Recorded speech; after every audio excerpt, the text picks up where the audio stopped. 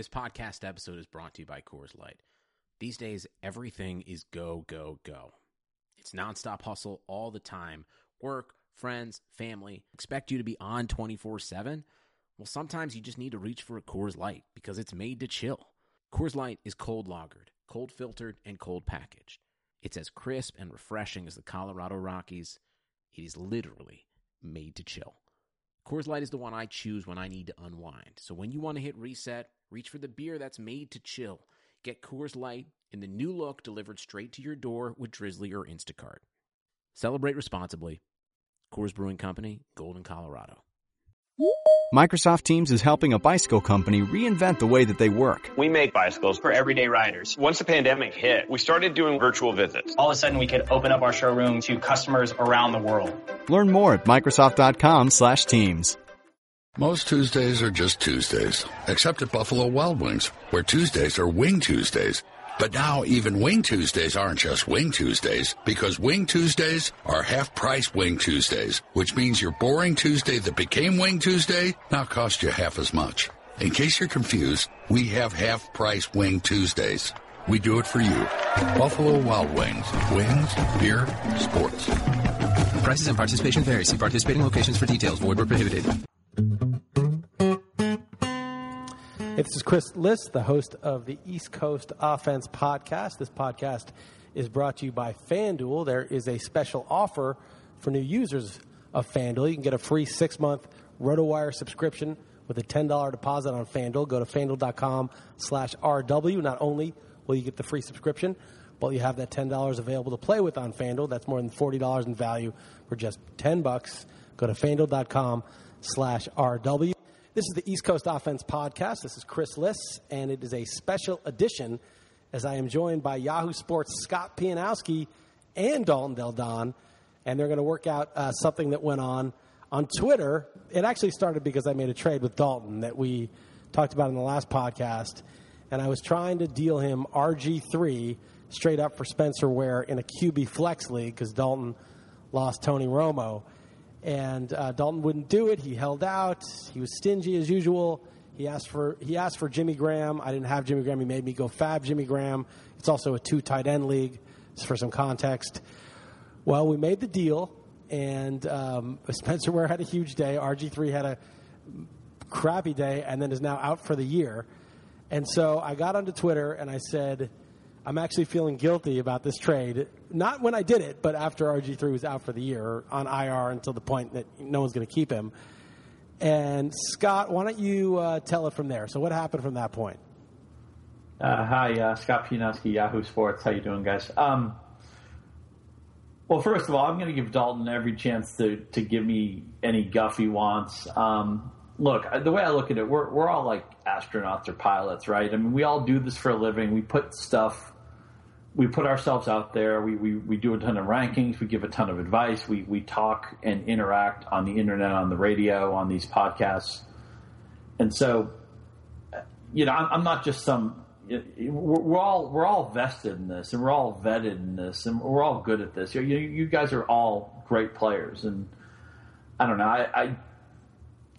I just happen to have a difference of opinion. The thing that surprised me about this trade, Dalton, and look, I've made, I understand the SOPA League is the depth league, and I've made some wacky trades before. I traded Tom Brady a couple of years ago for Mike Glennon, which is probably going to be the day I die. That will be the lead of my obituary. I've made trades that people didn't like the time of. I've made trades that look bad. But the thing that and I didn't even find out about this trade until after the Week 1 games were played, so that kind of skews the analysis here. But Chris can attest, and anybody who read my work in the preseason can attest, that Spencer Ware was a guy I couldn't shut up about. He was my most owned player in MFLs. I have him about 45% of my leagues. And I thought you understood, that how exciting Ware was, because you spent all of your fab money on Ware. I spent, I think, about $45 on Ware. I didn't get him. But you went to the mat for Ware and spent $100 on him, which I thought was great and smart and aggressive in the way to play. And then I guess I was surprised that you traded him. I know it's a depth league. I know any starting quarterback has value. Any tight end who's doing something has value. It just so happens I don't have any Griffin or any Jimmy Graham this year. I'm really low on those players. And I just didn't understand why you turned around and traded them for two guys that, albeit, I guess their theoretical upsides would apply, but I just thought Ware was worth a lot more than that. And if you were going to trade a player like Ware, who obviously had a lot of buzz in the industry, a lot of people bid on him, a lot of people have been talking about him, I'm just surprised you didn't maybe shop around a little bit. Yeah, a lot of things to talk about. First of all, Liz will attest to this, that I said when we were negotiating that I considered Griffin the number one injury risk in the league. So I obviously am not surprised about that, and it looks horrible in hindsight. I do think there was upside with him, with a poor defense in Cleveland, a running game that probably was going to struggle. Josh Gordon's coming back in a month. Maybe he starts running the ball again. I just thought there was some circus-type potential there for his fantasy value, even if he sucked as a real-life quarterback. And just to be clear, the context, it's a super flex league, so 2 quarterbacks and 2 tight ends. I own Jimmy Graham in 0 of my 13 leagues. I don't like him. I'm worried about the knee injury, but tight end is just a total joke. I spent $1 on both of my tight ends. Even when he was terrible last year, he did have like 700 yards in 13 games or whatever. I mean, he certainly can possibly have some value in a 2 tight end league. And you want to start a quarterback in that super flex spot. I mean, even the number 20 quarterback, regardless of name, I would say the number 20-ish quarterback is going to average more fantasy points than Spencer Ware probably will, I would say, or whatever, the number 15 running back, whatever. I love Ware, by the way. I own him, and I had 2 drafts in the last week in NFFC, including a $1,600 buy-in primetime league, in which right now there's 550 people, and because of him, I scored the 3rd most points of everyone in a $150,000 prize in week 1. I have to say that before I look like a fool. I have to give one thing in, because I obviously feel dumb about this trade. But I love Ware, and maybe that's part of the reason I was willing to deal him, is because I had so much riding on him in other leagues. Yeah. That's possibly dumb. And not recommended. But I do use that in my thought process. But obviously this Stopa League is incredibly important for all of us. An $11,000 grand prize, which is far more likely attainable than the NFFC overall that I'm speaking of. And part of my fault as a fantasy player, maybe just a trade person in general if you judge it by this one, but I'm really poor at shopping around. I'm in 13 leagues, too many pools. I make too many gambling bets each week, and I don't like badgering people. So I obviously should have just sent out an email. That would have been, just bought, if nothing else, send an email saying, hey, I need another quarterback, which, by the way, it's incredibly tough to trade for because most of the teams in this league only have 2, and they don't want to trade their second one. So my trade partners, in my mind, were only about maybe 2 or 3 other options who had the 3rd quarterback. And so I wish you had heard one of the spots I had done with Chris and Jeff on the radio on the RotoWire show, where I told them beforehand I want to talk about Spencer Ware. It's the only twice, I think, in the times I've been on their show have I ever said beforehand I want to talk about a player. The first time was Russell Wilson's rookie year before he ever played, and then this, I think, was the second time. And again, look, I'm wrong on tons of stuff. I guess I just wish that you had known how crazy I was for Ware. I did know you were. No, I did know you were, and that was a mistake that I didn't at least gauge it by you. But let me ask you something, Scott and Chris. How much do you think Robert Griffin would have gone for if he was available 5 days ago in this format for Fab? I mean, I would say he's obviously $100 because I would have spent it. So, I mean, in a 2 QB league with his theoretical upside, yeah. I mean, he would have gone for 100. Let's just put it this way. Let's just back up from because we're all after the injury and after Ware's big game, which might not have happened. We didn't know. You can't know, even no matter how high you are on Ware going into the season, you've got to be higher now that he caught 7 passes for 129 yards. There's no way you anticipated that whatsoever. So clearly, I would hang on a second. They did make it. They gave him a few dump-offs in spring to that level, no. preseason. But they made a priority to use him as a target. They gave him a few catches in spring. You know how that goes. Sometimes it means something, sometimes it doesn't. They certainly wanted to see that skill. But, I mean, come on. He went 7 for 129. Kay Adams tweeted out, I thought this was a good tweet, Jamal Charles had 100 yards receiving twice in his career in a game, okay? 129 is ridiculous, okay? You must be higher on him now than before. One must. Of course, okay. Yeah. That's okay. And then you must, no matter how much you hate RG3, be lower on him than you were before. He is out for the year. Okay, or he's out for half a year, and for our purposes, you're not going to hold him. Okay, so he's out for the year. But let's do something that makes more sense. Let's sub in Josh McCown because he'll be available this week. And I think it's worth going to the mat for Josh McCown. He's got Barnidge, who he connects with. Josh Gordon's coming back week 5. There's Duke Johnson. You have the rookie number 1 pick, Corey Coleman. Terrell Pryor made some plays. He's a physical freak. I mean, I think that in a 2 QB league, it's QB flex, but you're really kind of dead in the water if you don't have a QB in that flex.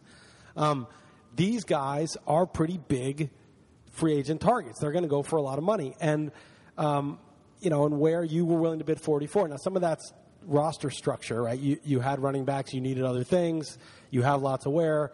But if you look at Dalton's team, he was desperate to have a quarterback, and he had 2 starting running backs that he had faith in. Now Devonta Freeman's a whole other story. But the point is, I felt like you would definitely, I believe you 100%, not have done the trade, not even considered it, and wouldn't have thought it to be a good trade beforehand. But I do think, and I didn't feel guilty at all. I thought, Graham, he played in the first game. Who knows, right? I mean, it's a 2 tight end league. No, I'm not saying you should feel guilty. Yeah, I mean, this trade wasn't done under false pretenses or anything. I felt guilty after because the dude I traded him was out for the year. I mean, that's unfortunate. And the dude he traded me went nuts. But, Ware still has Jamal Charles presumably coming back. I mean, I just felt that, I'll pay you a lot for Ware right now. I'd probably give you almost anybody in my team for him. Well, I thought about Ryan Matthews, and I thought, I don't love Ryan Matthews, but it would be a challenge trade because, just to sort of be like, okay, you're so high, Ware, take him. But I don't really want to rejigger my roster with different positions. It's balanced now. That probably. But if I overpaid you for him, maybe it would be worth it. To me, it was just a perfect storm. That Ware is a player I'm crazy about, and Griffin and Graham. I mean, Graham was somebody I was telling people to cross off their lists. I know this is a 2 tight end league, but I have, because he came back from that patellar injury, I have zero faith. I think Stopa just dropped him, right? Stopa owned him and just decided he wasn't worth it to him and just cut him outright. He did, but you remember Stopa was like me and probably didn't get a defense and kicker, so you had to drop somebody. I dropped Dorian Green Beckham. I didn't want to drop him, but I had to. I mean, that's the other thing with this league. You only have 5 bench spots, so you have to cut. When people look at this league who don't play in this structure, you have to look. We have to make difficult choices that may not apply to a standard league. Right. I love the morons jumping in mid-thread and being like, what? That's idiotic. Like not knowing the rules, not knowing the scoring, not knowing anything. Yeah, and then they go back to their league and pick up Jameis Winston. So ridiculous, the comments we got. They don't know it's a 2 tight end league, QB flex. Anyway, the point is, I felt like it was a legitimate, reasonable trade. You, who happen to be lowest on RG3 and highest on Ware, would not have done it, but that doesn't delegitimize the thought process. And again, if you sub in McCown for RG3, I think it's a legitimate trade all over again. And finally, Graham played week 1. I mean, when Stopa dropped him, there was just Pete Carroll lying about whether he was going to play or not every day. Graham actually played week 1. He caught a ball. Like he's not out for the year. No, but I mean, he's not out for the year. Like it's not this Victor Cruz thing last year where he's going to come back, and he just never comes back. Are we sure that – I'm trying to remember other instances where any player commanded $100 of fab money. I don't think it's happened very often. Yeah. It's one thing, I love Spencer Ware. I really do. But to play devil's advocate, he did play the same amount of snaps as Charkandrick West on Sunday. And this was week 1 in which they had a home matchup against the Chargers. I mean, it was a pretty nice setup. And Jamal Charles – still may come back in a couple weeks, and who knows if it does become a committee. I mean, again, I love Ware. I think at worst he remains the goal line back and still sees 10 to 12 touches. But, I mean, let's judge this, 6 weeks from now as well. I mean, Obviously I lost no matter what. There's no question that, and in hindsight, it looks even worse than it did at the time, even if you hated it at the time, and I'm as pissed as anyone that this happened. But, I mean, it's not like, Ware still has some question marks. It's not like let's just pencil him in. No, of course. I just feel like, to me, it felt like a basketball team that jacks up a 3 right at the beginning of the possession. And I'm not talking like a Steph Curry 3, which any shot he takes is a good shot. I just feel like if you work the ball around and just looked around, I think so many people love Ware that you probably could have done a lot better in a trade. That's all. Yeah. Yeah, probably. But again, like I said, there's so few teams had 3 quarterbacks, and I really think it's hard. I had 4. To give up a second. Right. I have 3 if you count Blaine Gabbert, which you just saw Blaine Gabbert up close and personal. So if anybody understands, but you know what, I would have strongly considered breaking up Alex Smith. I wouldn't have traded you Phillip Rivers, but I probably would have been willing to do something with Alex Smith, who I certainly think is better than Griffin. But let me ask you, Smith straight up for Ware. Would you have done that in the 2 QB league? Do you want to do that? I'm saying, would you have done it? I don't want it. No, I have 3 QBs, but I'm saying, would you have done Alex Smith straight up?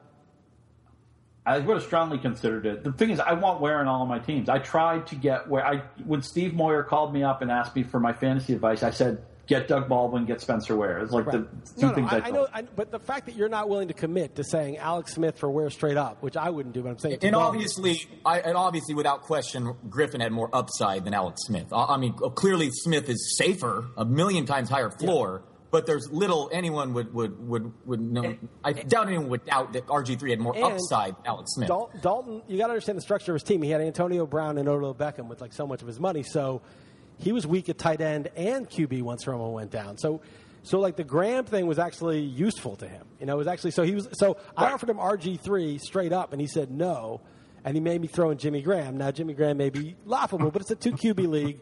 And he didn't have any starters. That's the great thing of this league is the starting requirements force you to make difficult decisions, and that's every league. Every league should be super flex. Every league should have multiple flexes, which this league does. Every league should certainly start 3 receivers, which we do. Let's get something productive out of this, Chris. I'll give you Des Bryant for Spencer Ware, and we can all be happy.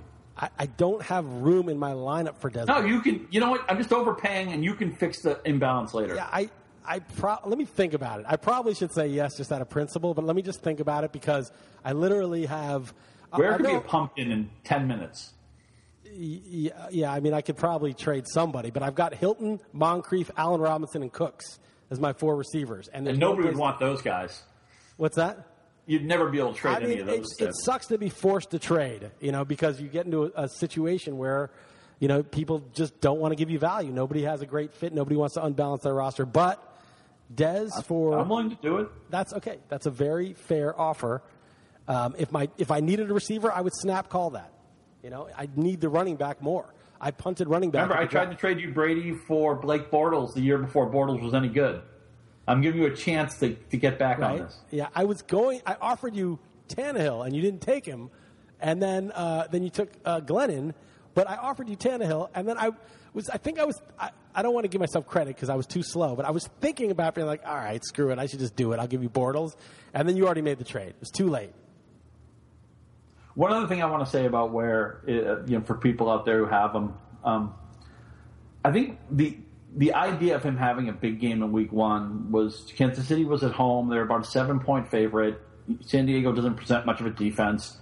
So it was easy to imagine the Chiefs controlling this game and Ware, no pun intended, wearing them down, getting a bunch of carries, maybe getting a bunch of goal line work. And what happened is the Chargers actually raced out to a 21-point lead. Kansas City had to play from behind. And even with the game script being about as bad as it could be if you own Spencer Ware, if you went all in on him in DFS or something, you didn't want to see them get behind by 21 points. But even with that happening, he had 199 total yards. He was used on downfield routes. They were really proactive the way they used him in the passing game. This, to me, shows that, he's going to have to deal with Charles at some point, and that could be a problem. But if he could show value in this game when the script went as poorly as for Ware as it could have, that really makes me excited about him. It definitely does. But another reason I was eager to get him was just to get him in for that week too. It was like it may be okay. Yeah, that was a great matchup, but that matchup counts. Oh, I love play for today moves. I love owning D'Angelo Williams and just think, look, kill it for 3 weeks, and I'll worry about week 4 later. Who's to say that Charles doesn't pull a Deion Lewis? It's trending that way, man. I'll tell you what this reminds me of. This reminds me of 2000, and it's not apples to apples, okay? Because Larry Johnson had a pedigree; he was a first-round pick.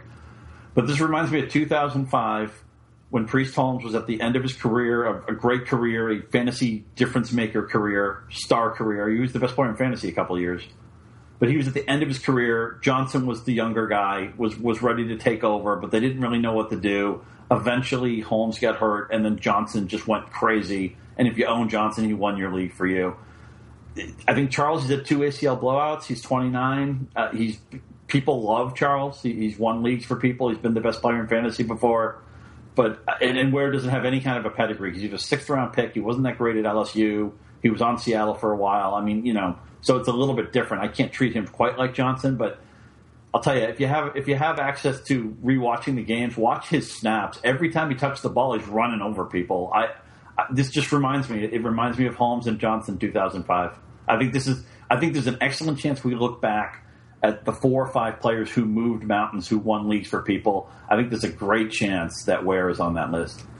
It's a great analogy and narrative, and it's very persuasive. But I'm resisting it. I might do. That said, you should trade him for Des Bryant. I know. I may do it. I don't want to do it impulsively. I want to think about it. But there was a point at which I almost pulled the trigger just now in the last couple minutes. Yeah. Anyway, look, Dalton, man. I love you like a brother. We're colleagues. We're friends. I have tremendous respect for your ability. I think you're one of the hardest players to beat. You're one of the most challenging players to play against. So. I'm sure I hit the wrong tone at some point yesterday on Twitter. I apologize for that. You have my full respect and admiration.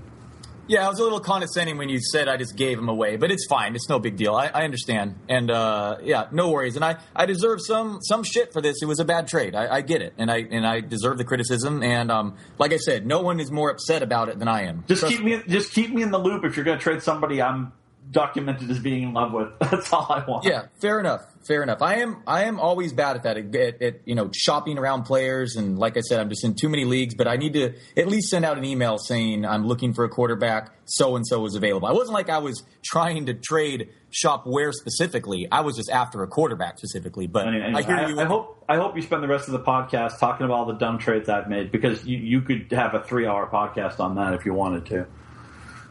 Yeah, I mean, Dalton is an idiot. I mean, there's no doubt about it. But well, we've already established that. Real quick, we've dumped on me enough, but that was actually my proudest draft pick I ever made was Larry Johnson. I took him at the end of round 3 that year. I don't even think anyone cared about ADP back then, but I believe it was way earlier than most. I mean, yeah, he went like the 6th, 7th, 8th round that year. Yeah, I got him in the 4th and won the Yahoo Friends and Family that year too.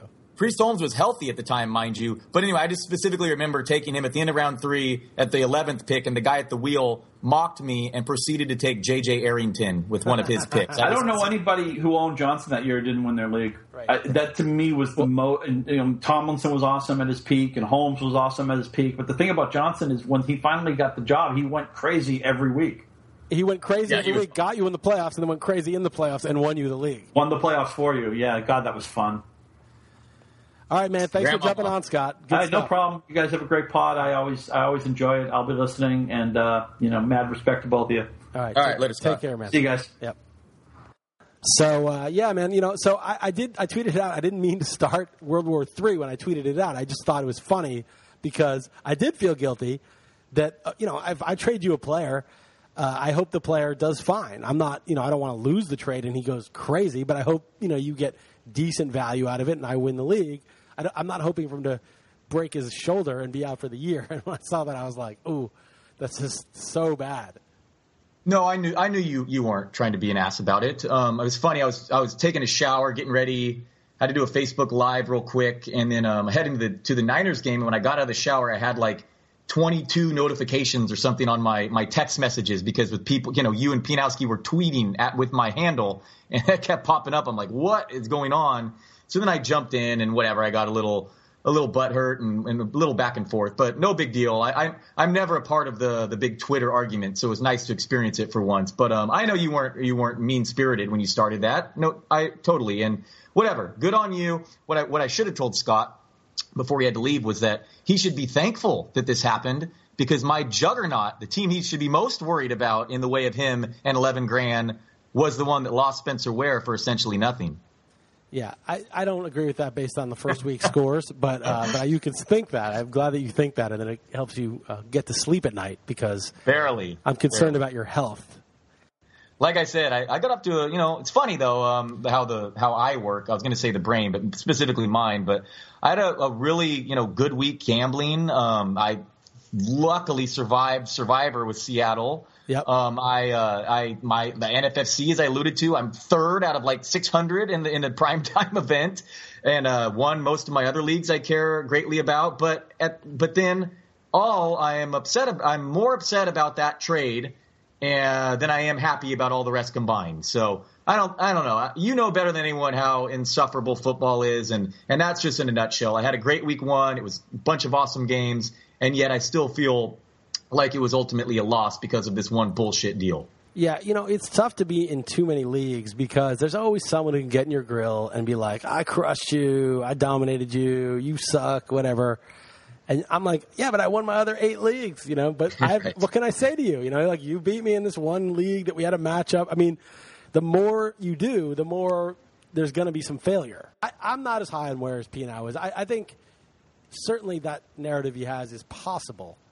And it wouldn't surprise me if they said Jamal Charles needs a follow-up like Deion Lewis and was out for 6 weeks or something. But most likely they're going to be splitting carries, and that was one of the easiest matchups he's going to have all year. And it was a rare case where Alex Smith was forced to throw the ball, and who knows if he catches that many passes again all year. And, of course, it's just hilarious that RG3 doesn't slide. The game's outcome's already decided, and he's out for the year immediately. I got not even one game out of him in which he played poorly. Just funny. I mean, by the way, as far as him, I think McCown could be an upgrade. Certainly helps Gary Barnage fantasy owners. Do not drop him. Of which I am one. So especially how bad tight end situation is right now. I mean, Zach Ertz is going to miss multiple weeks. Kobe Fleener looks like a bust. Jared Cook looks like a bust. Obviously, just 1 week, but man, the tight end position looks like a nightmare. So do not drop Barnage and buy low if you can. But what was I saying? Oh, Philly D actually could be a lot improved this year. They don't have a bad front four, so that could have been partially because of the matchup as well. I mean, I still think there was some theoretical upside with RG3, but of course, Gordon could be like Calvin Johnson in his prime. I mean, it's like look what Gordon did with a bunch of scrubs a few years ago. I mean, so if you had any heart, you'd buy Josh McCown for me and let me have him. Well, I'll buy him and then I'll trade him to you for another player. And then Josh McCown will get hurt and it'll be Cody Kessler. And I'll pick him up and I'll trade him to you too.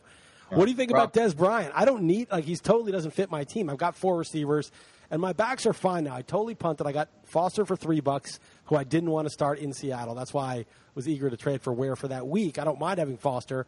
He'll get hurt, but it was just like good timing. And then I have Danny Woodhead, who's actually really good, and I didn't even want. I got stuck with him.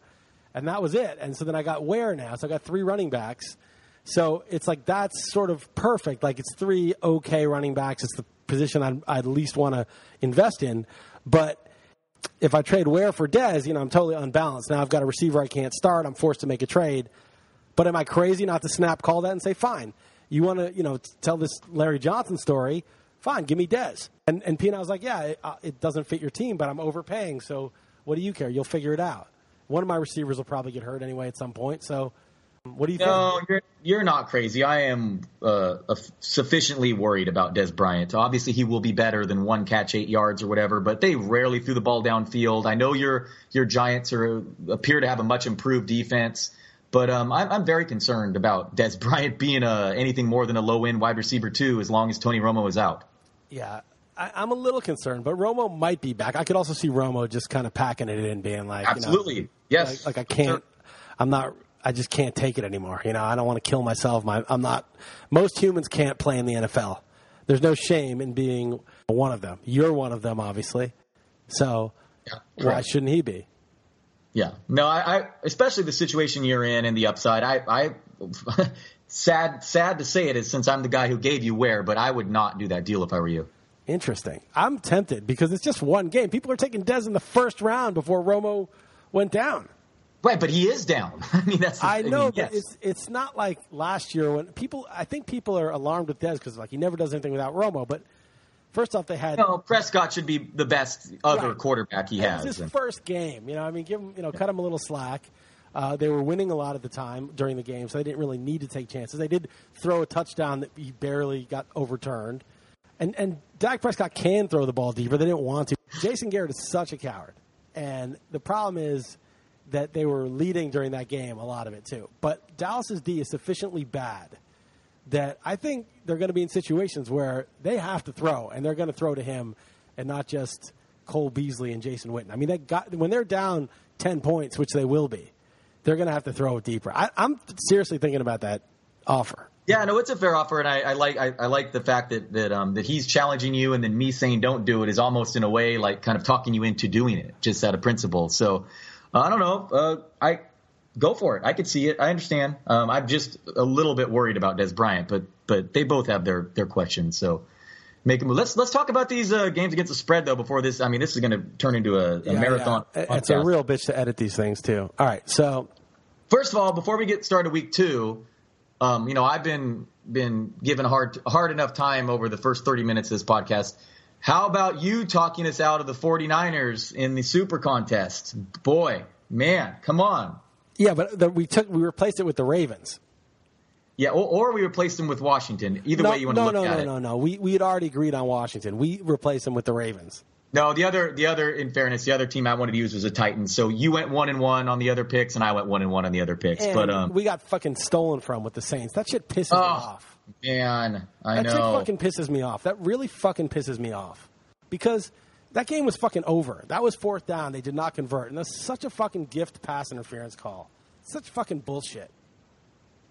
Yeah, I know. And then going for 2, I was like, no, do not do. And then when I respect that. Like I don't have any complaint about that. That's of course you got to respect it. And then we were obviously rooting for him to get it, by the way, because we gave 1.5 points. So we were rooting for Oakland to get it. And then he nearly made that 60-yarder. Yeah, I know. I mean, it wasn't that close, but it was. Well, he had the distance. Distance. It was. I could tell it was shaky, but. It was just bullshit, man. It was fucking over. He threw that ball out of bounds. It was uncatchable. That's a terrible fucking call. And just that's bullshit. We should be 4-1. We're 3-2. I know it's an all right start, but 4-1 would be so much sweeter. But what about the Niners last night? That I know you were sleeping in your German time, but that was a fantastic display of the NFL, right? I mean, that only set the league back about a decade. That was I didn't watch it. One after another. It was at least the Niners showed up defensively at home. That's what they did last year in the same doubleheader Monday night season opener against the Vikings, who went on to win their division. But this might be a little different. I do not think the Rams are going to turn around and win double-digit games. And Gurley fantasy owners have to be concerned. That's over the last 9 games. He has 3.8 yards per carry on the nose. And that offense just looks like the worst in the NFL. I mean, Case Keenum made Blaine Gabbert look competent, and that's saying a lot. Yeah, case closed. Yes. And Goff is the 3rd string. He hasn't even won the 2nd stringer yet. I mean, that's a problem in Los Angeles. Why would they draft someone 1st overall, start Case Keenum? It's just, what are you doing? It's like the Eagles figured out a way to get Carson Wentz in there, and he looked good. He looks good. I mean, you're really upset if you're the Rams right now. You're just an idiot. You're just such an idiot. Like, why would you draft that guy and then dick him around? Just let him play. It's not like you drafted him with a 29th pick. You drafted him with the 1st overall pick, and now you're burying him behind Case Keenum. It just makes no sense. It's a stupid franchise. I'm not that worried about Gurley. I'm not that worried about him. You're not worried about Gurley? I'm worried a little, but I'm not that worried because he had Nick Foles last year, and he was still good. So last night at this game, not only did the fan run out on the field, and that was super entertaining while you were there, but Kevin Harlan's, I'm sure most people have heard it by now, but his radio call of it was epic. One of the best sports calls in the history of broadcasting, if you haven't heard it. A guy directly in front of us apparently was so wasted he vomited all over the person in front of him in the 4th quarter. Right in front of you? So the person in front of me vomited in the person in front of him. And the guy turned around and didn't notice it at first, and it was all over his jacket, all over his jeans, and it was disgusting. and then that guy who got vomited on spit in the guy's face and was so upset. And then the dude just chilled instead of leaving. Paramedics and the cops came. The paramedics are like cleaning it up, and the guy's like, and they're like, "Can you come with me?" He's like, No, I'm good. Thanks. I appreciate your concern, guys, but I'm good. But then they escorted him out of there. And then what else? On the way home, we witnessed a car accident, and I was with the guy who put $5 on just the 2 Monday night games DFS and won his pool and won $1,000. And he was like rooting against Gurley. It was just a crazy night overall. And that the 49ers currently lead the NFL in point differential? Right. 28-0 will do it. And they were very close with the Seahawks to being the only undefeated winning team in their division. So, yeah. But anyway, Gabbert was bad and Jeremy Curley was funny. But let's move on to week 2 now. But it was a very entertaining Monday night set of events for me. I'll say one other thing. Do you remember this summer that you gave me 12-1 on $20 that I said that someone other than Hillary or Trump will be president? And there was talk today, just talk I saw on Twitter, that if Hillary seriously is too sick with this fainting spell to proceed, if it's a big liability, if it happens again, it's game over, right? If there's something else, it's probably game over. And Trump is just such a disaster that Biden, they'd want to put in Biden. Of course, all the Bernie supporters would go crazy, but whichever one they put up there would destroy Trump. You'd have to owe me $240. Yeah, well. Okay. Well, what do you make of this Hillary's health scare? Well, it was bad on 2 fronts. One is they acted like it was nothing, and then she totally collapsed in front of the car. There's video of it, and then they later on said, "Oh, she had pneumonia," and I don't know. Maybe that's true. They have some anybody they can say whatever they want. But why is she out at an event? Isn't pneumonia contagious? Why is she out in public? Why didn't they just say that on Friday and say she's going to have to skip the event? She's sick, and just the way they're so secretive about stuff, and then they lie, and then they catch up and say, "Oh, there's nothing wrong," and she's fine, and they say, "Oh, she had pneumonia." It just sounds very fishy, and she's already so distrusted. It's a bad look, and Trump is a joke, but that is definitely a liability. And then the whole deplorables thing is really bad. The other half of them are just struggling. The other half are in a basket of deplorables. Really? You're calling 20 million people deplorables? 20 years ago, she called a big group of people super predators. It's not good to dehumanize people. You're supposed to, if you're a leader, you're supposed to say, racism is bad and racist actions cannot be tolerated. You don't say a person is that they're a bunch of deplorables. You're just totally dehumanize them, write them off. The only people deserving of being dehumanized are those who trade Spencer Ware for RG3. Absolutely. All right. So I just want to say that. We can go, but let's go on to these spreads because you're right. We got to get this moving. All right, let's do it. All right. Thursday night is Jets plus 2.5 at Bills. You know what I did? I actually wrote the line that I thought it would be, not necessarily what it should be, but what I thought it would be, and then I would be surprised to see what the line actually was. Okay. So I'm not saying that's my only reasoning, but it's going to inform my reasoning. So who do you like Jets plus 2.5 at Bills? Well, first of all, hit refresh on your Vegas Insider because right now it looks like to me this is mostly a pick'em is what it looks like to me. That's so funny because I made it a pick. Oh no, sorry, my bad. I thought it would be 2.5.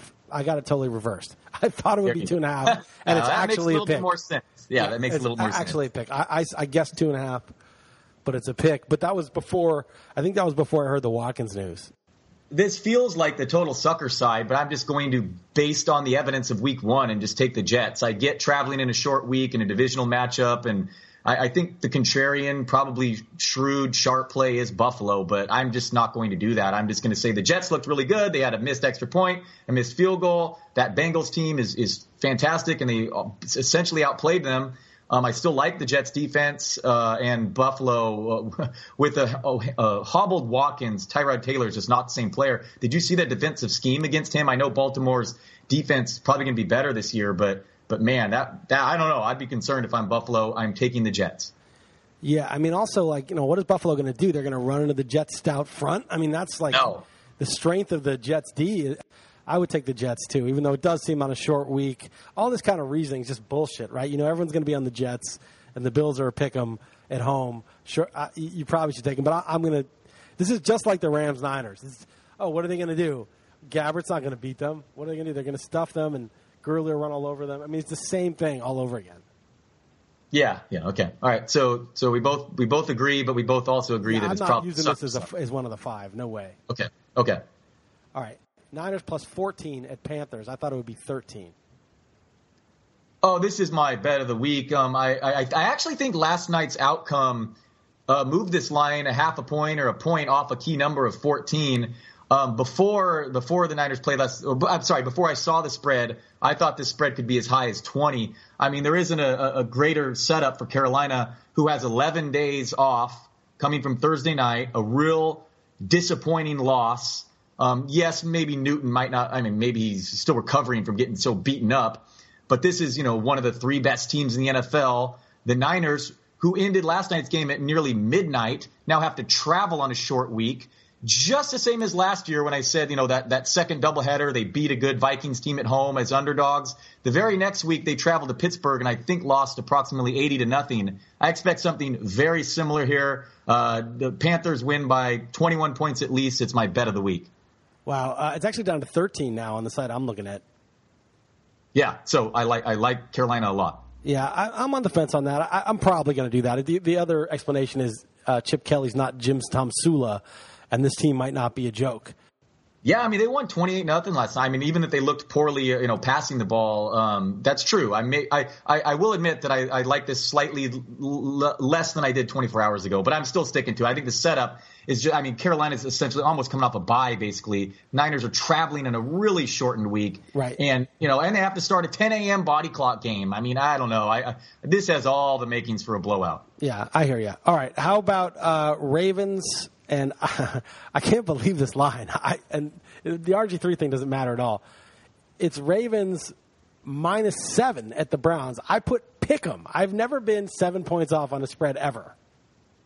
Yeah, it looks like it opened at 2.5, and I picked the Ravens to make the playoffs this year, and I really like them to be a much improved team. But this is bizarre. Cleveland is. They're probably going to finish 3-13 or something, but I don't think they're going to get typically blown out. And the McCown thing might actually be an upgrade. They're at home, divisional game. The over/under is just like 42, 43 points, meaning the points are even more important. So I would definitely take the home dog here. Yeah, it is like so trappy though. This is the rare case where the home dog is the obvious. It's like. Right. It's like if I look at this line, I'm saying Vegas is telling me they're trying to get me to take Cleveland. They don't want me to take Baltimore. It's so weird. Yeah, I can still see the public. The public may still be all over Baltimore after they looked good week 1. Cleveland looked bad. They lost their brand name quarterback. It's less than 7. So like, I have to give less than a touchdown. I can see the public still betting on Baltimore. I've never been off 7 points guessing a spread in my life. I could not believe it. I thought, okay, Baltimore's kind of shitty, but they're better than Cleveland. I thought they're going to be a pick 'em, maybe -1 or 2. Worst case, -3. 7 is just out of control. I don't know yet. I don't know who I'm going to pick there, but I just feel like it's real trappy. All right, I'm Titans plus 5.5 at lines. Yeah, I actually am a buyer in Detroit this year. I think they're going to be a real good team. I also kind of secretly liked Tennessee this year, and I don't understand. They lost at home by 9 points. While holding Minnesota to 4.4 yards per play. I mean, that's performance art. That's tough to do. I guess that's what 2 defensive touchdowns will do to you. But I'm still going to take the points and hold my nose, even though I kind of sometimes you say I want to fade both teams. I kind of want to buy both these teams, but I still believe in Mariota. Detroit's just the type of team that I think they're going to pull some upsets this year, and they're going to be a tough team. But I don't love them as a team to run away and blow teams out either. So give me the points. Yeah, I'll probably take the points also. I thought it would be a little less than this. I don't know what to make of Detroit. They might be okay. They do that dink and dunk thing, and I wonder if defenses will adjust. I have no respect for the Titans. They gave Andre Johnson 7 targets. And it's just a stupid team. It's just a dumb team. That's the thing. But not like the Lions are splitting the atom either, so it's ugly. All right. Chiefs plus 2 at the Texans. Now it's 2. Now I'm looking at 2.5. But it had it 2. I guessed it 2.5. It was 2 when I started. Now 2.5. Yeah, I do not like. This is a stay away for me, but I'm going to go with the home team. It's less than a field goal, but this is one of my least favorites. I would not want to use this in the Super Contest, but I'm going to take the home team in Houston. But again, I don't like it at all. Do you feel strongly? No, I don't feel strongly. My lean would be Chiefs. I was unimpressed with Osweiler. I thought there was a lot of hype coming out of the preseason, and he faced a depleted Bears secondary and really didn't do anything. And yeah, Fuller holds on to an easy 83-yard touchdown. His YPA looks a little bit better, but I hear you. Yeah, It was like it's closer than it had to be. I don't know. I'm not sold. I got to think about it, but I'm not. It's certainly not one that I'm using. All right. How about? I thought the Dolphins would be +6. They ended up being +6.5. Where are you on that one? Well, I don't like going against Belichick, and I took the points last week against Arizona, but I'm going to go Miami here. They typically play New England tough, even with Brady. I think a lot of people are going to see that New England just won in Arizona and Miami lost, but they played really pretty well defensively in Seattle. I understand that offensive line's shaky, and Russell Wilson was hobbled with that ankle sprain, but their run D looked much improved. I mean, if Mario Williams can pass concussion protocol, that Sue there, I mean, that Cameron Wake, that Cameron Wake's still there, right? Yeah, that front four looks formidable. So I think they can keep this close. I like the Dolphins. Yeah, I like Miami too. I also just like selling New England high on just a crazy. I don't know how they did it. I mean, it's just crazy to Pro Football Focus had Gronk as their best player in the league. So that means they were without the best player in the league and Tom Brady. And they went to Arizona, okay, who's they're on the short list as Super Bowl favorites. And they went on how is that possible that they would beat them? It just shows. I mean, I think they're overrating Gronk, by the way. I mean, Gronk's a great player, but best player in the NFL is kind of ridiculous. But it's just amazing, like how much coaching and preparation and just game plan matters. Yeah, so my Survivor I run is just once I stayed with Seattle, and that's the advice I give my brother who's in a real big Survivor league. I care the most about that, so I stuck with Seattle. But I'm in another pool that's a 2-strike league, and I feel like if you're in 2, you might as well mix it up a little. That's kind of the point of it. And I switched to Arizona. I thought the pot odds. Vegas rarely likes to move from 6.5 to 7 because that's a key number. Right. And it jumped to 9.5 by Sunday morning. It did? So, yes, 9.5. Yes, 9. I promise you. This site we use, Vegas Insider, all the casinos had it 9.5. Wow. So I switched, and I looked in the Yahoo numbers, showed like 1% of the people were taking the Cardinals and 39.5% were taking the Seahawks. So I switched to Arizona. Thankfully, it's a 2-strike league. Yeah, I mean, but you're pretty much dead in the water with that strike this early, man. You're not going to win that. It doesn't help. Yeah, it doesn't help. But, boy, it's not like the other people were feeling great. I mean, Kansas City took the biggest comeback in franchise history, and Seattle took a 4th-down conversion, and that was extremely lucky to come away with that. It was nearly just total carnage week 1. Yeah, it was bad, except for Philly and Houston were pretty safe. But the crazy thing is that Arizona had the game-winning field goal. The Packers weren't that safe either. No, and that would have been kind of a crazy one. But the Arizona attempted the game-winning field goal. Like, they were no worse than Seattle or Kansas City. It was just luck. It was just dumb luck which one won. I will say about Seattle, though, that you could argue that's a stupid pick. They were the highest owned and they barely won. But it's like, yeah, but Seattle has a good enough defense that even if their offensive line plays terrible and Russell Wilson hurts his ankle, they still have a chance. It's like a lot of teams you pick, if something goes wrong, it's over. They were good enough, so something did go very wrong, and they still won. But anyway, it was a kind of a crazy thing with the Patriots. All right, let's move on to the next game. You said Miami, though? You agree? What's that? Yeah, I would take Miami. I would take Miami. Right. I'm not like in love with it, but I would take it. All right, Giants are -5 hosting New Orleans. I guess it would be 5.5. And I don't want to go on an extended rant here because I've done it so much on XM, but like Ben McAdoo is a fucking idiot. He's a fucking moron. Do you see him punt on 4th and 1 at the 37? Yes. I mean, dude, just get a yard to win the game. I mean, and then they might have lost if Terrence Williams got out of bounds and Dallas had one more quick play from scrimmage and got into Bailey's range. But so there's that. And then there's the fact that they do not throw to Odell Beckham. And Odell Beckham had 151 targets or something in 15 games last year, which is pretty good. But the Giants had the 32nd ranked defense last year. And their D is way better now. And so I don't think they're going to throw to – I think Beckham's going to get like 142 targets.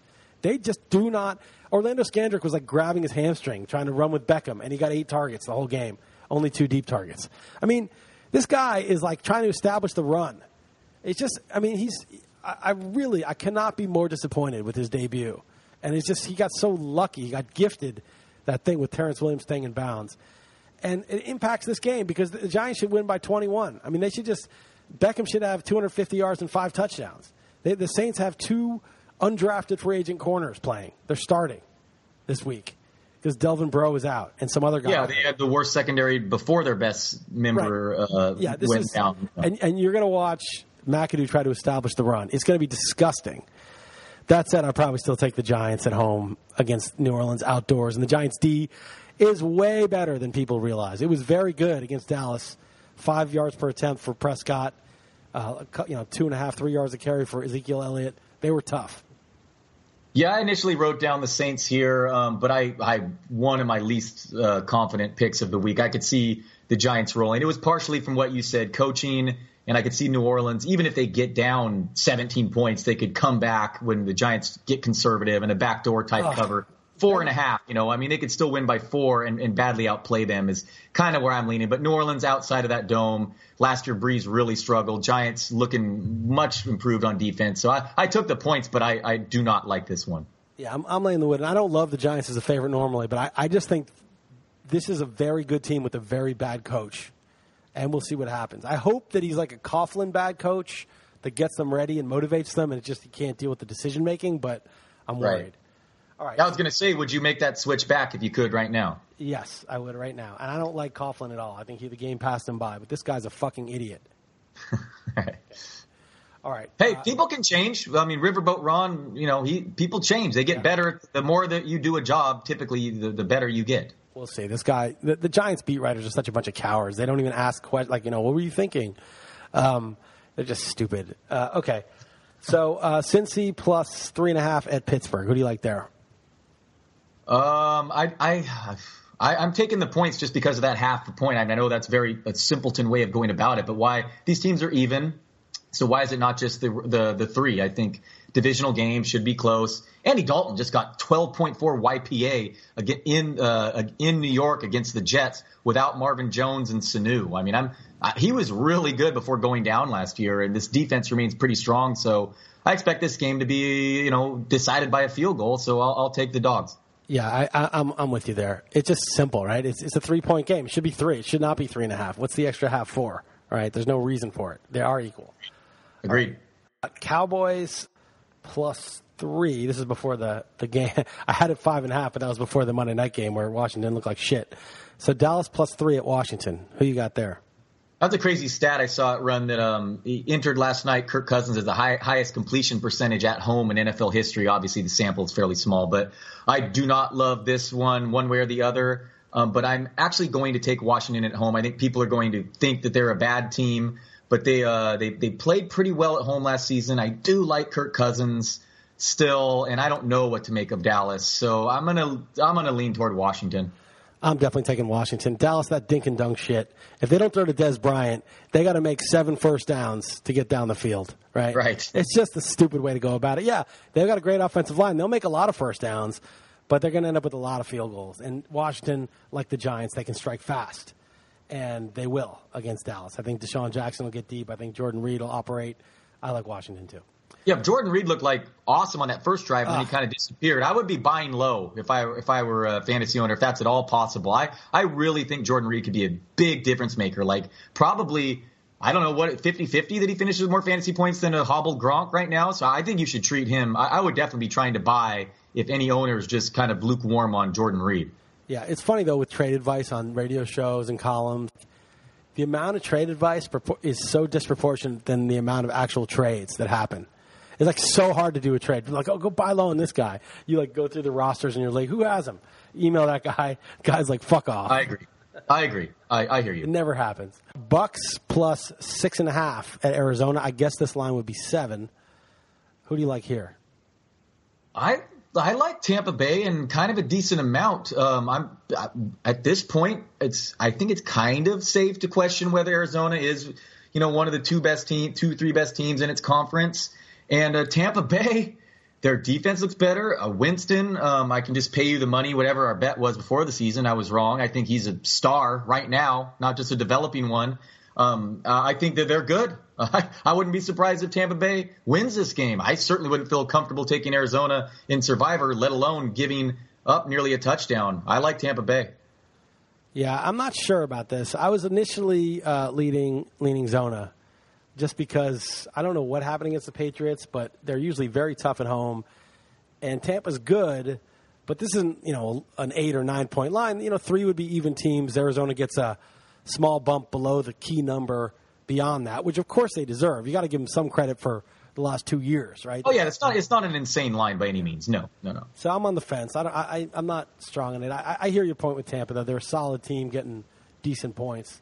My lean is Arizona, but I'm not committed to that. Okay. Now you got Seahawks -6 at the Rams. I like the Rams here. I think you buy low. Russell Wilson's ankle, if he plays, he's going to be banged up. He's going to be a little less mobile. They always play Seattle tough for God knows what reason. Seattle's line isn't good. The Rams were embarrassed on Monday night. I just think this is a bad setup for Seattle, and I'm willing to take the points. Yeah, this is all over the map. It opened at 3.5. I was looking at 3.5, and then I see another casino has 5.5, another 7. So I was going to say Seattle at 3.5 just because I know that it's a sucker side, but I just can't see Case Keenum putting up more than a couple field goals, 3-6 points against Seattle defense. But you're right. The history suggests they play them well. Who knows of Wilson's availability? So if it's up to 6 points, I could see holding my nose and going with the home dog. But this is certainly one I would not use in the contest. Yeah, no, I would use it probably. I just think it's just a good setup. It's just, I bet everyone's going to be Seattle. I mean, wouldn't you not rank Seattle the number one fantasy D of the week? I would rank them pretty high, but I think Gurley's going to run a lot, and they're going to be more. Even though Seattle's run D is way better than the Niners' run D, I think they'll be successful. They'll figure some stuff out. As you said, It was just sort of that West Coast late Monday night game was a weird game. I think this is going to be a war. It's going to be like the Dolphins all over again. It's just going to be a war, and it's in Los Angeles. It's their opener for their whole stadium.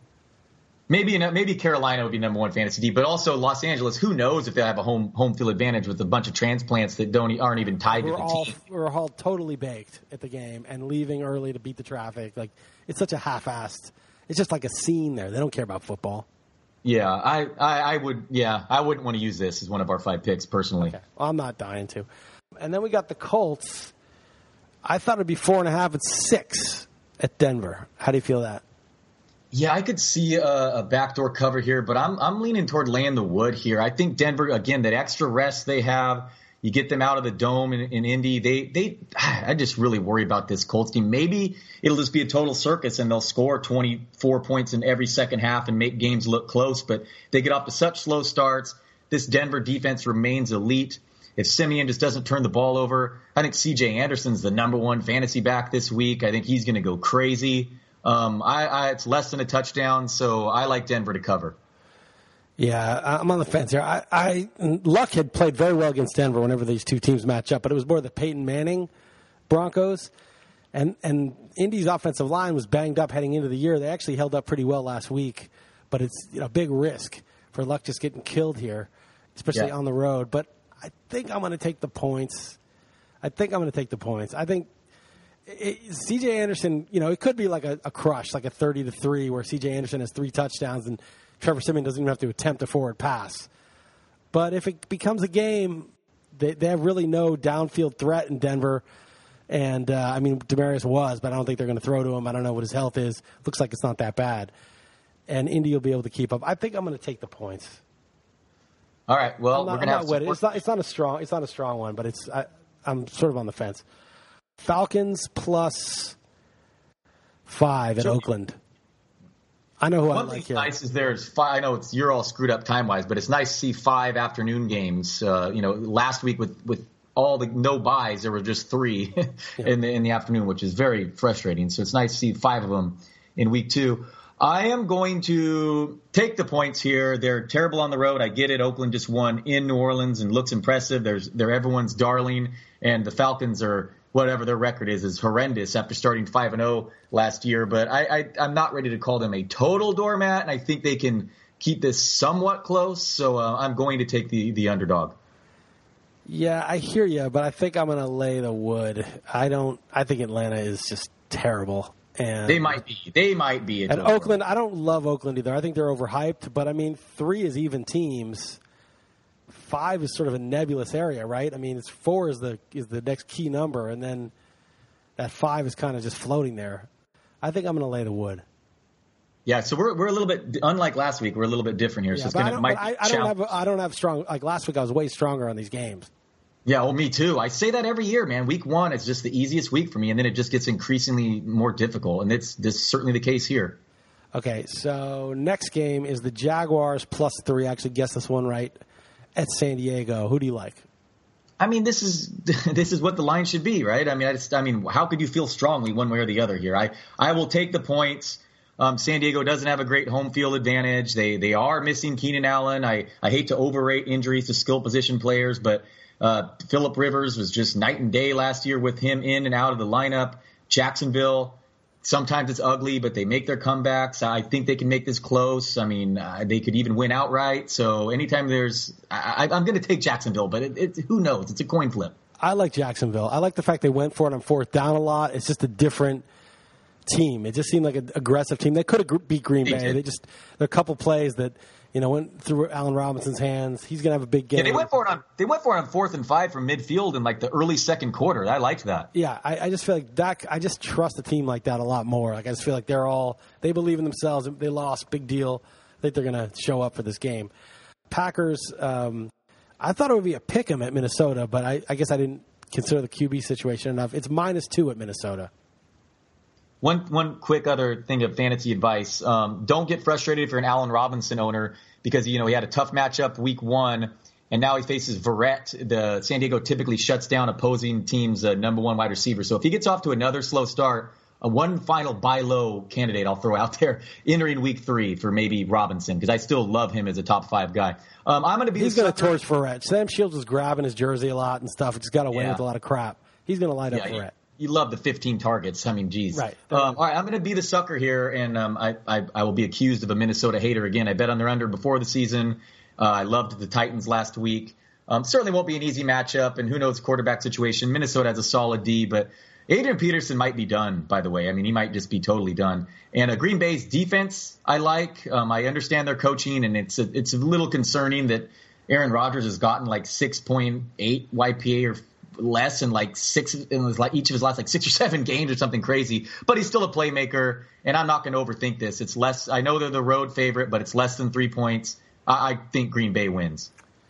I want to take Minnesota here. I think that Green Bay, I'm not sure about them. If they let them prove me wrong, light up Minnesota, beat them decisively on the road. I'll give in.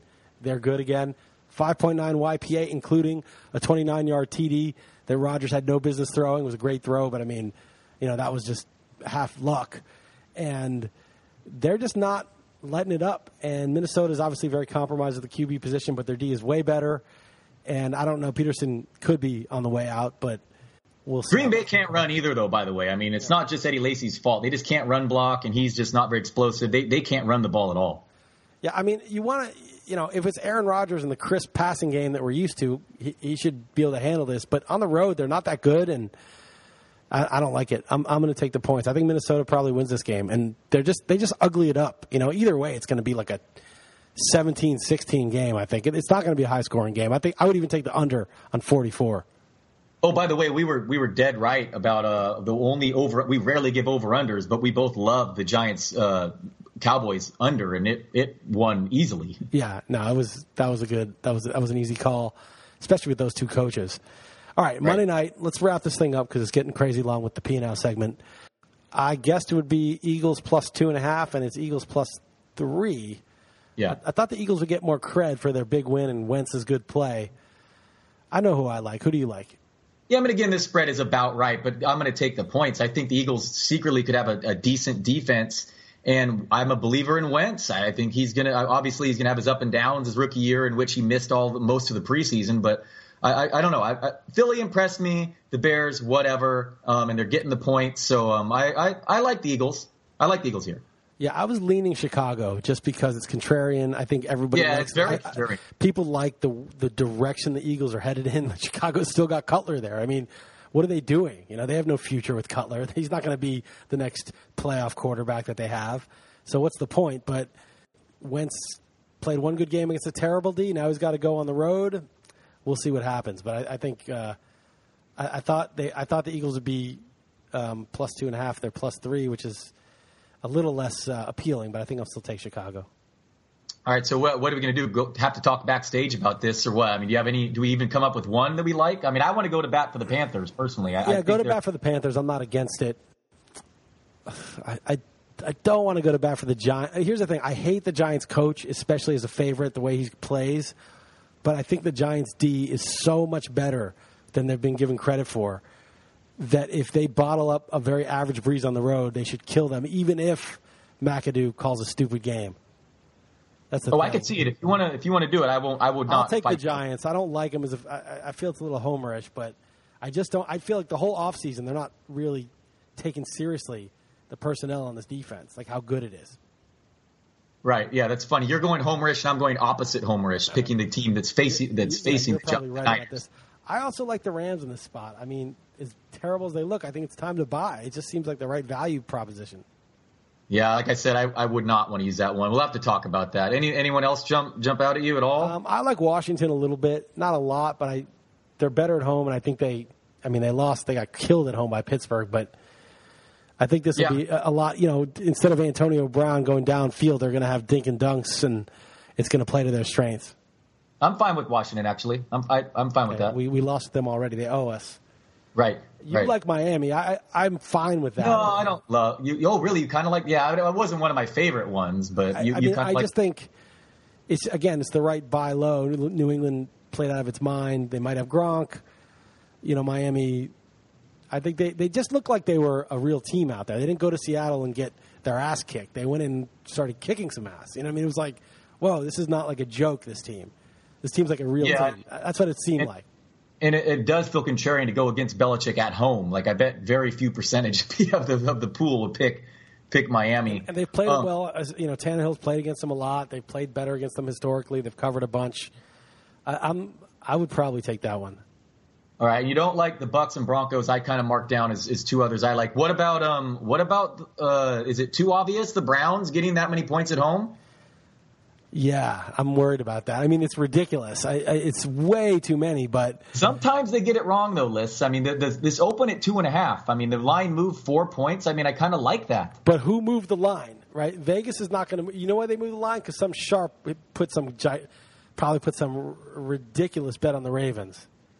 Because it's not the public. The public's not going to move the line. I guess if everybody in there and everybody started betting like crazy, but you think the public's betting early Sunday night on the. You think they're not touching this game. That sharp could be right and still us win, though, is the thing. If he bet it at 2.5, you get what I'm saying? I mean, it's all the way up to 6.5. Right. If it's 2.5 and he thinks the line should be 3.5, 4, he might place a huge bet because that's a huge key number and right. Big. And now it's all the way at 7 just to be like, okay, we can't. But they're going to get middled. They're taking a big chance, they get middled there. Right. I don't know. I got to think about it. I might use it. It is ridiculous. Okay. Yeah, we have a few days, and we're not going to use the Thursday night game this week, as you said. So we have a few days, but it's a good start. Yeah, all right. Good enough. All right, man. I'll talk to you later. All right, later, Liz. Take it easy.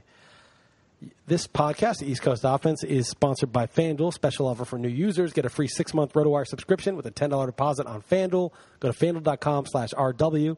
Not only do you get the free subscription, you also have that $10 available to play with on FanDuel. It's more than $40 in value for just $10. Go to FanDuel.com/RW.